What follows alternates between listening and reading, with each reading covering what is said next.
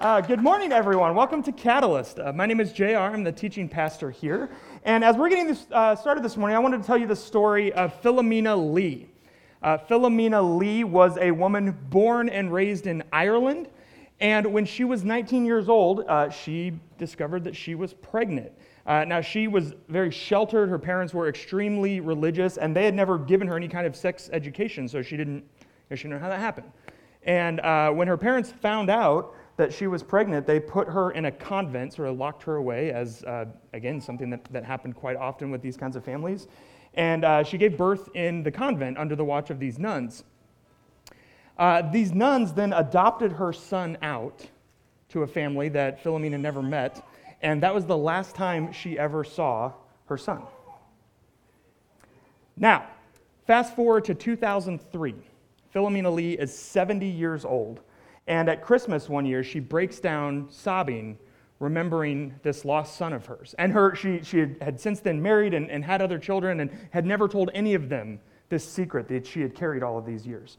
And so her daughter sat down with her and asked her why she was crying. And Philomena confessed that somewhere out in the world there was this missing son that she had never met, that she didn't know what happened to him, what had become of him. The daughter reached out to a prominent journalist in Britain, and he was so captivated by this case that he agreed to help Philomena find her missing son. So they began a journey together. They went to the convent, and they were able to receive no answers. They said that the nun who was in charge of things back then was long dead and sorry they couldn't help. But they kept digging, and they finally were able to find out that Philomena's son was adopted by American parents. So they flew over to the United States, and they found out that he actually worked in politics in Washington, D.C. He was part of the Reagan administration, all this stuff, and he had died in 1993.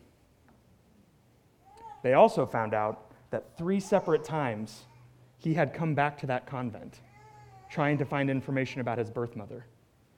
And 3 separate times they had lied to him and said they didn't have any of those records, and they couldn't help him.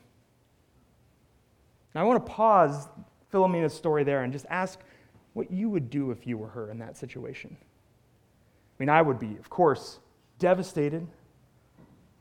I would be furious. I'd feel betrayed. And I would want justice. But honestly, what does justice look like for Philomena Lee? What does justice look like when her son has been dead for 10 years? What does justice look like when the nun who is in charge of things has been dead for some time? What does justice really look like for her? I tell you this story this morning because we're going to be talking about forgiveness today. And more than just about any other human alive, Philomena Lee has taught me what forgiveness looks like. See, we think that forgiveness looks like reconciliation, that to forgive someone means to make everything okay with them, right? To restore a relationship with them. That forgiveness is primarily an external movement, that it's like a synonym for reconciliation. But Philomena's story pushes on that. It says maybe it's not so simple.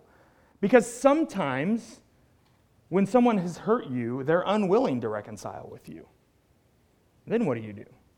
Sometimes, like in Philomena's case, the person who hurt you is unable to reconcile, either because they're gone or because of circumstances. Sometimes it's even unsafe for you to reconcile with the person who hurt you because they haven't changed, and to go back into any kind of a relationship with them would expose you to all kinds of future abuses and harms at their hands.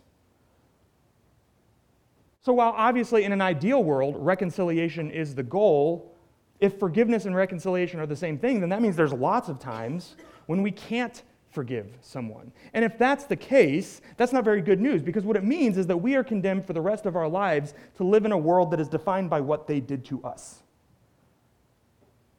And that's not good news.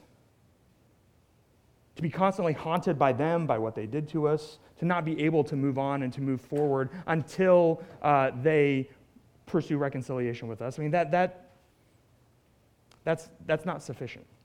And so today, we're going to talk about what forgiveness really is, because it's not that.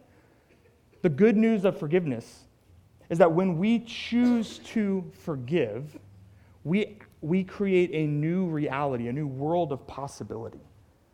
Forgiveness is about not living in the world defined by what they did to us, but rather choosing to live in this new world that is free from what they did to us, that enables us to be a people who speaks peace and love and forgiveness into the world, even to the people who have wronged us, even when they're unwilling or unable to reconcile with us. And all of that is grounded in the good news that God has forgiven us. And God's forgiveness of us is what frees us to forgive other people, what frees us to live as a people on God's terms, not on the terms of the people who hurt us. So we're going to begin this morning by celebrating this God, and specifically by celebrating this God's forgiveness and forgiving work towards us. So I'd like to invite you to stand with me as we begin this morning and celebrate the God who gives us grace and who forgives.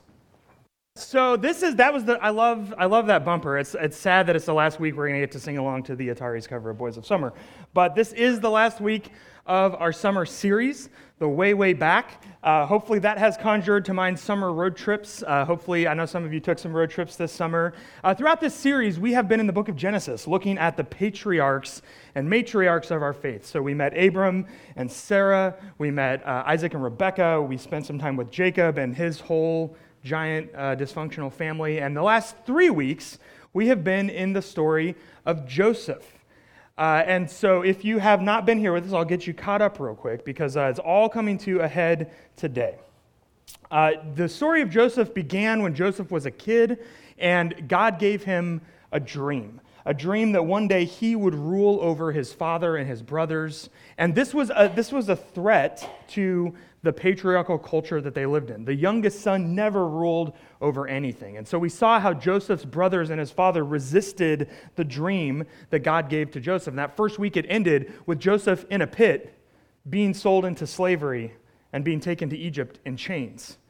And we wondered, is it possible that human sin could stop God's dream? That was the question that the story of Joseph begged, with Joseph in chains being dragged to Egypt. But then last week, if you were here, Debbie took us through the middle part of Joseph's life with all of the ups and downs, him getting promoted to head slave in Potiphar's house, and then being falsely accused and ending up in prison for who knows how many years. And then while he was in prison, continuing to interpret dreams, to be faithful to God and what God had called him to do, and yet still failing again and again and again to make any progress. Being forgotten, left alone to rot in prison, until Pharaoh had a dream that no one could interpret.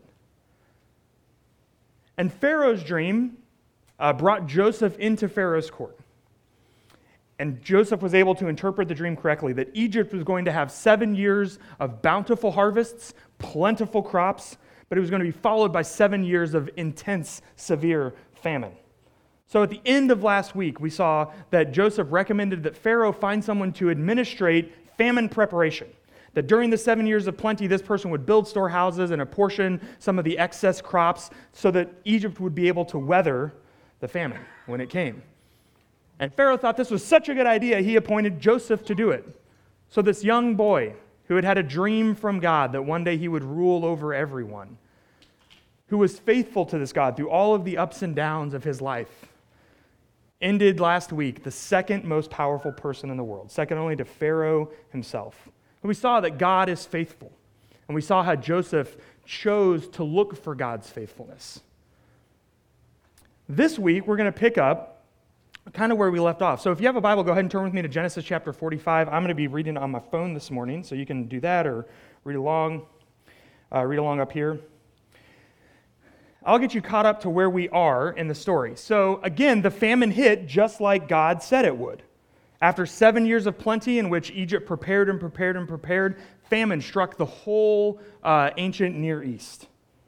And the only place in the world that had food was Egypt because of Joseph's preparation. So word got out, as word tends to do when there's food involved, and people from all over the region came to Egypt to get food, including the sons of Jacob, Joseph's brothers, the ones who had thrown him in a pit and faked his death and sold him into slavery. And again, Joseph is the one in charge of deciding who gets food and how much. So his brothers all show up, and they're announced, these are the sons of sons of Jacob. And Joseph goes, those guys? Now, they don't recognize him because, they think he's, long dead or a slave or something like that. They certainly don't expect him to be the second most powerful person in the world. And I'm sure at that point he's got all this Egyptian regalia on with the sweet guy liner, that kind of stuff. So they don't recognize Joseph, but Joseph spots them immediately. And the burning question in Joseph's heart is, have they changed? Have they changed or not, right? Or are they still the same brothers that threw me in a pit and sold me into slavery? So Genesis 42 through 44 is this ridiculously complicated narrative where Joseph seeks to determine whether or not his brothers have actually changed. And he's drawing on all of the trickery that we talked about all summer that's in that whole family tree, right? It is just masterful level trickery. It's like Game of Thrones level intrigue.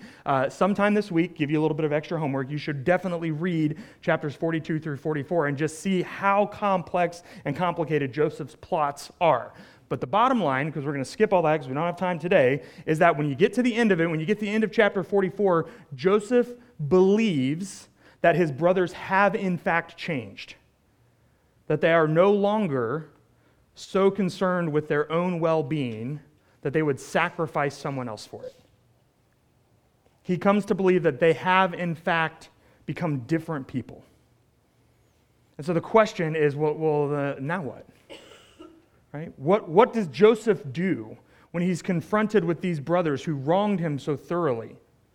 Now that he is in the position of power, God's dream came true. They are bowing down before him, begging to eat.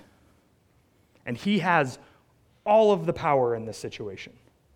He could order them enslaved, he could order them killed, or he could send them home with full sacks of grain. What is he going to do? Well, let's read together, beginning in verse 1. Genesis 45 tells us, Joseph could stand it no longer. There were many people in the room, and he said, I'm assuming they're waving the palm branches and feeding him grapes, right? These people, right? And he says to his attendants, out, all of you. So he was alone with his brothers when he told them who he was. Then he broke down and wept. He wept so loudly the Egyptians could hear him, and word of it carried to Pharaoh's palace. I am Joseph, he said to his brothers. Is my father still alive? But his brother, I love it. His brothers were speechless. Can you even imagine what they were thinking? Speechless. They were stunned to realize that Joseph was standing there in front of them. Please come closer, he said to them. So they came closer. And he said again, I am Joseph, your brother, whom you sold into slavery in Egypt. Now, I want to stop there. We're going to keep going because there's a lot in this story. But Joseph introduces himself by saying, I am Joseph. And we tend to blow by that because it's it's an introduction, right? Except that in the Old Testament, whenever God introduces God's self, God says, I am. Or sometimes, I am the God of your fathers Abraham, Isaac, and Jacob. This I am formulation is a divine sort of introduction. So Joseph is mimicking the creator God, the God of his fathers, Abraham, Isaac, and Jacob. This is a creation story. By saying, I am Joseph, and by doing what he does next, which is to forgive them instead of taking revenge. Joseph is sealing off the old world of unforgiveness, of imprisonment, of slavery, of death. And Joseph is creating a new world of possibility, one in which reconciliation is possible, one in which his family might be restored. It echoes the creation story in Genesis 1. The whole movement of Genesis 1 is where God takes chaos, death, and disorder and shapes it into a beautiful, ordered, peace-filled world. And so, too, we see Joseph doing this, taking this ugly, dysfunctional, nasty family dynamic and shaping it through his words, through his actions, into something new, something better, something hope-filled. Again, try to put yourself in the shoes of the brothers. What were they feeling? Fear, anxiety, shame? Through his speech, Joseph transforms all of that into love with an embrace when he says, come closer, come closer, Come in to me. Come be with me. Now, this is a beautiful moment in Scripture. But I want to ask, how did he get there? Because if I'm being honest, when I struggle with forgiveness, there's a pretty big gap between where I find myself and where I see Joseph. So what's the gap? What's the path between those two places? Well, we get some hints of it as we move forward. Unfortunately, no one interviewed Joseph about that specifically, so we don't kind of get a play-by-play from him, right? But we do have some hints of it if we continue in the text. So again, Joseph says, I am Joseph, your brother whom you sold into slavery in Egypt, but don't be upset. And don't be angry with yourselves for selling me to this place. It was God who sent me here ahead of you to preserve your lives. This famine that has ravaged the land for 2 years will last 5 more years, and there will be neither plowing nor harvesting. God has sent me ahead of you to keep you and your families alive and to preserve many survivors. So it was God who sent me here and not you. And he is the one who made me an advisor to Pharaoh, the manager of his entire palace, and the governor of all Egypt. With Joseph's words, we can tell he's spent some time thinking about his predicament. And how could he not? He's had a lot of time in the pit, in Potiphar's house, in the prison, in Pharaoh's palace, as the manager of preserving the food. And through all of those times, Joseph has chosen to look for God's hand providentially preserving him. This is some of what Debbie talked about last week, right? That in all of those circumstances, Joseph chose to see, how is God at work here? How is God at work in the pit? How is God at work at Potiphar's house? How is God at work in the prison? How is God at work in Pharaoh's palace? How is God at work even as I am working to preserve these lives as the administrator of the grain? Joseph has chosen to see God working to fulfill God's dream. And now Joseph stands in front of his brothers, and he has the power to save God's people. This family is in danger of starving to death, and that would end the legacy of Abraham.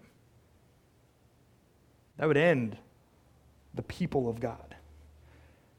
But because Joseph is where he is, because Joseph is who he is, he can act such that God's dream becomes a reality.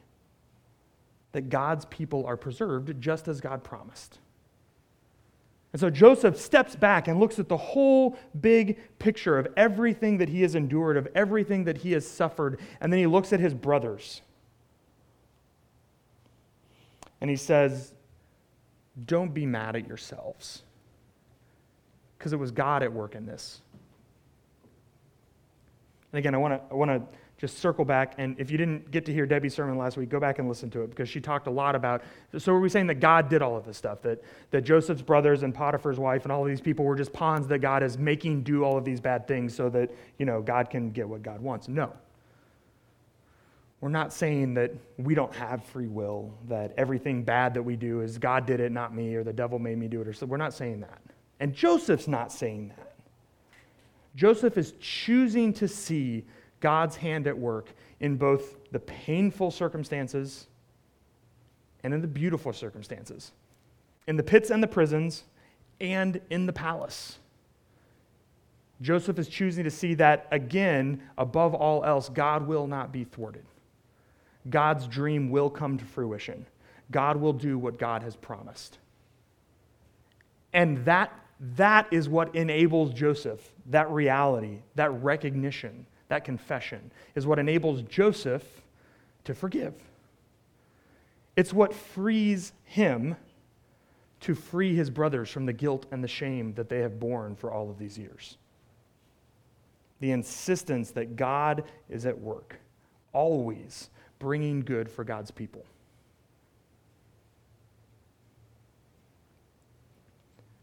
Now, anytime we talk about forgiveness, I feel like I get up here and say some stuff, and then it feels like, oh, so that's it. You just forgive. And it's easy and it's done. It sounds so easy, right? But it's not. It's really not. If you've ever been deeply wounded by someone, you know that forgiveness is something that you have to do over and over and over. It takes a lot of effort and a lot of work. And certainly, Philomena Lee's story bears that out. That journalist that helped Philomena find her son went on to write a book about it. It's called The Lost Child of Philomena Lee. And that story, Philomena's story, captivated the hearts of Hollywood, as great stories tend to do, and they turned it into a film a few years ago, just called Philomena, starring Dame Judi Dench as Philomena Lee. It's an incredible movie. If you haven't seen it, you absolutely have to. It's just beautiful. And, again, in real life, the nun who had been in charge of adopting Philomena's son out was long dead. But in the movie, they figured it would make for better dramatic tension to leave her alive, right? So in the climactic scene at the end of the film, this nun is still alive when Philomena makes it back to the convent, having learned that her son tried 3 different times to find her and was told 3 different times that they couldn't help him, right? And so the journalist, he is firing mad at all of these injustices that he's uncovered, and he rushes in and he confronts this nun. And I don't know what I was expecting, but I certainly wasn't expecting her to be so unapologetic and cruel, where she said, "I'm not sorry that I did it. Those girls deserved it," these kinds of things. It's ugly and it's heartbreaking. And he rages as I was raging. I was throwing popcorn at the TV and being I was with him. I was like, "Yeah, man, I'm with you." But then Philomena walks in. And she crosses over to this nun and she gets down in front of her. She says, "Sister Hildegard, I forgive you." And then she stands up and she begins to leave. And the journalist rages and he says, just like that? And she turns on him and she says, not just like that. That's hard. That's hard for me. But I don't want to hate people.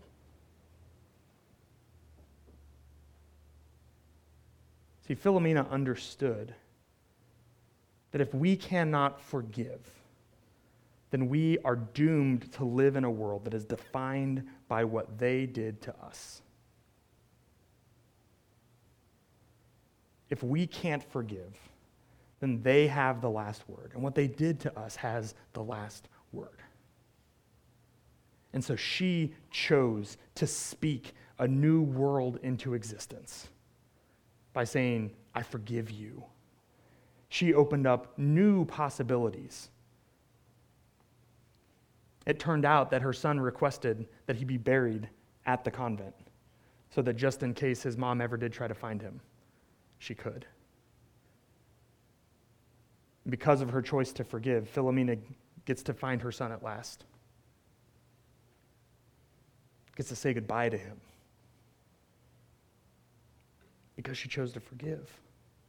Because she chose not to be defined by what someone else had done to her. Friends, this is the power of forgiveness. If we don't forgive, it's like we live in the pit forever.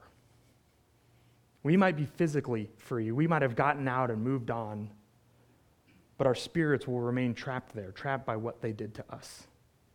Unable to grow, unable to move on, unable to be free. But when we choose to forgive, when we choose to see that even pits and prisons will not stop God's promises from coming true, when we choose to look for God's invisible hand at work in the worst circumstances, we choose to see that God is at every moment inviting us forward, inviting us to participate in the new world that God is bringing forth, then we can forgive and we can be free. We're going to receive communion together this morning because the new world that our forgiveness creates is one that is grounded in the grace of God. It's grounded in Jesus' movement towards us to forgive. As Paul tells us, while we were yet enemies, Christ died for us. When we come to the table, we come to the table that Jesus shared with his disciples the night before he was killed.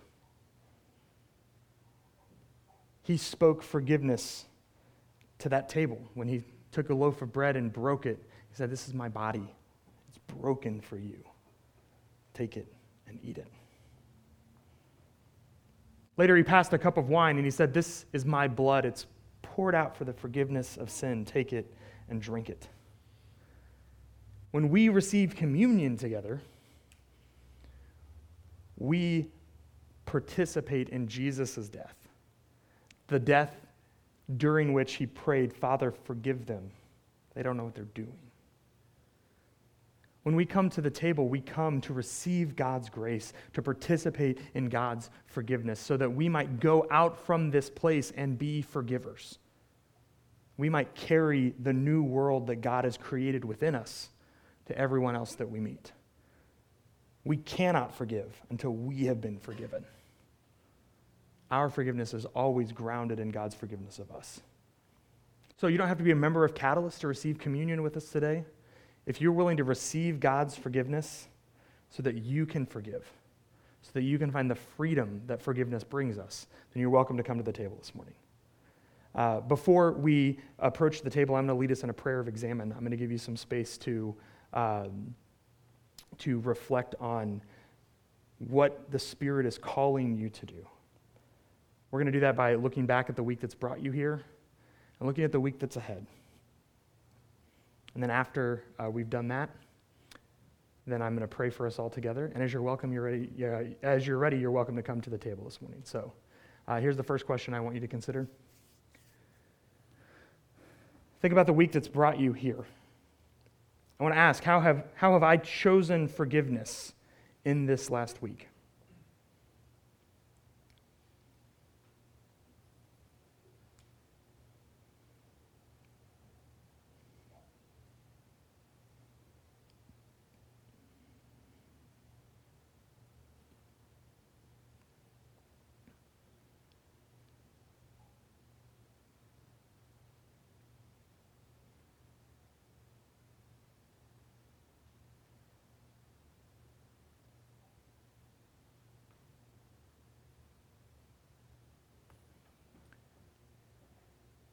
Now, when have I allowed what others have done to me to define my world?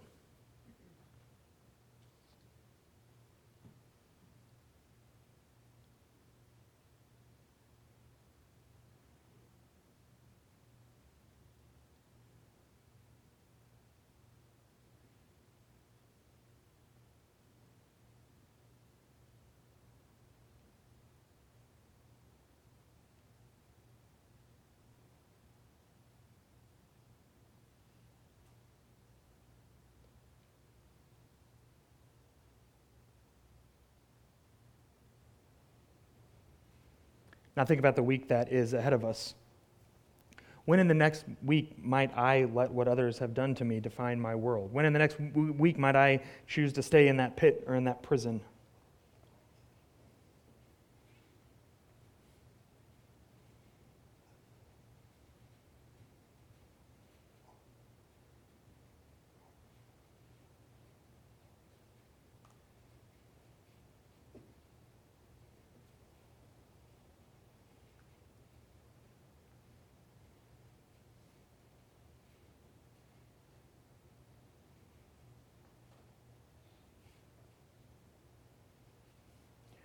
And finally, how can I choose to look for God at work in my circumstances this week?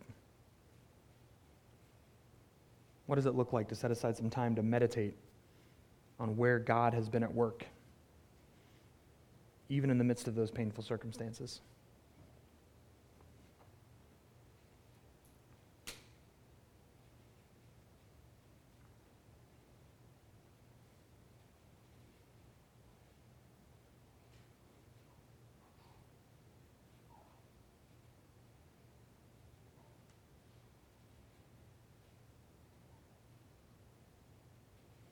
Let's pray together. God, we approach your table this morning as a people who have been gathered and called by your Spirit to hear the story of your servant Joseph. What an incredible gift it is to know that you have forgiven us, that you have made peace with us. We ask this morning that you would give us grace, that we might know the freedom that comes with forgiving, that we might know the freedom that comes with knowing that we are forgiven, and that you are working in all of our circumstances to bring good.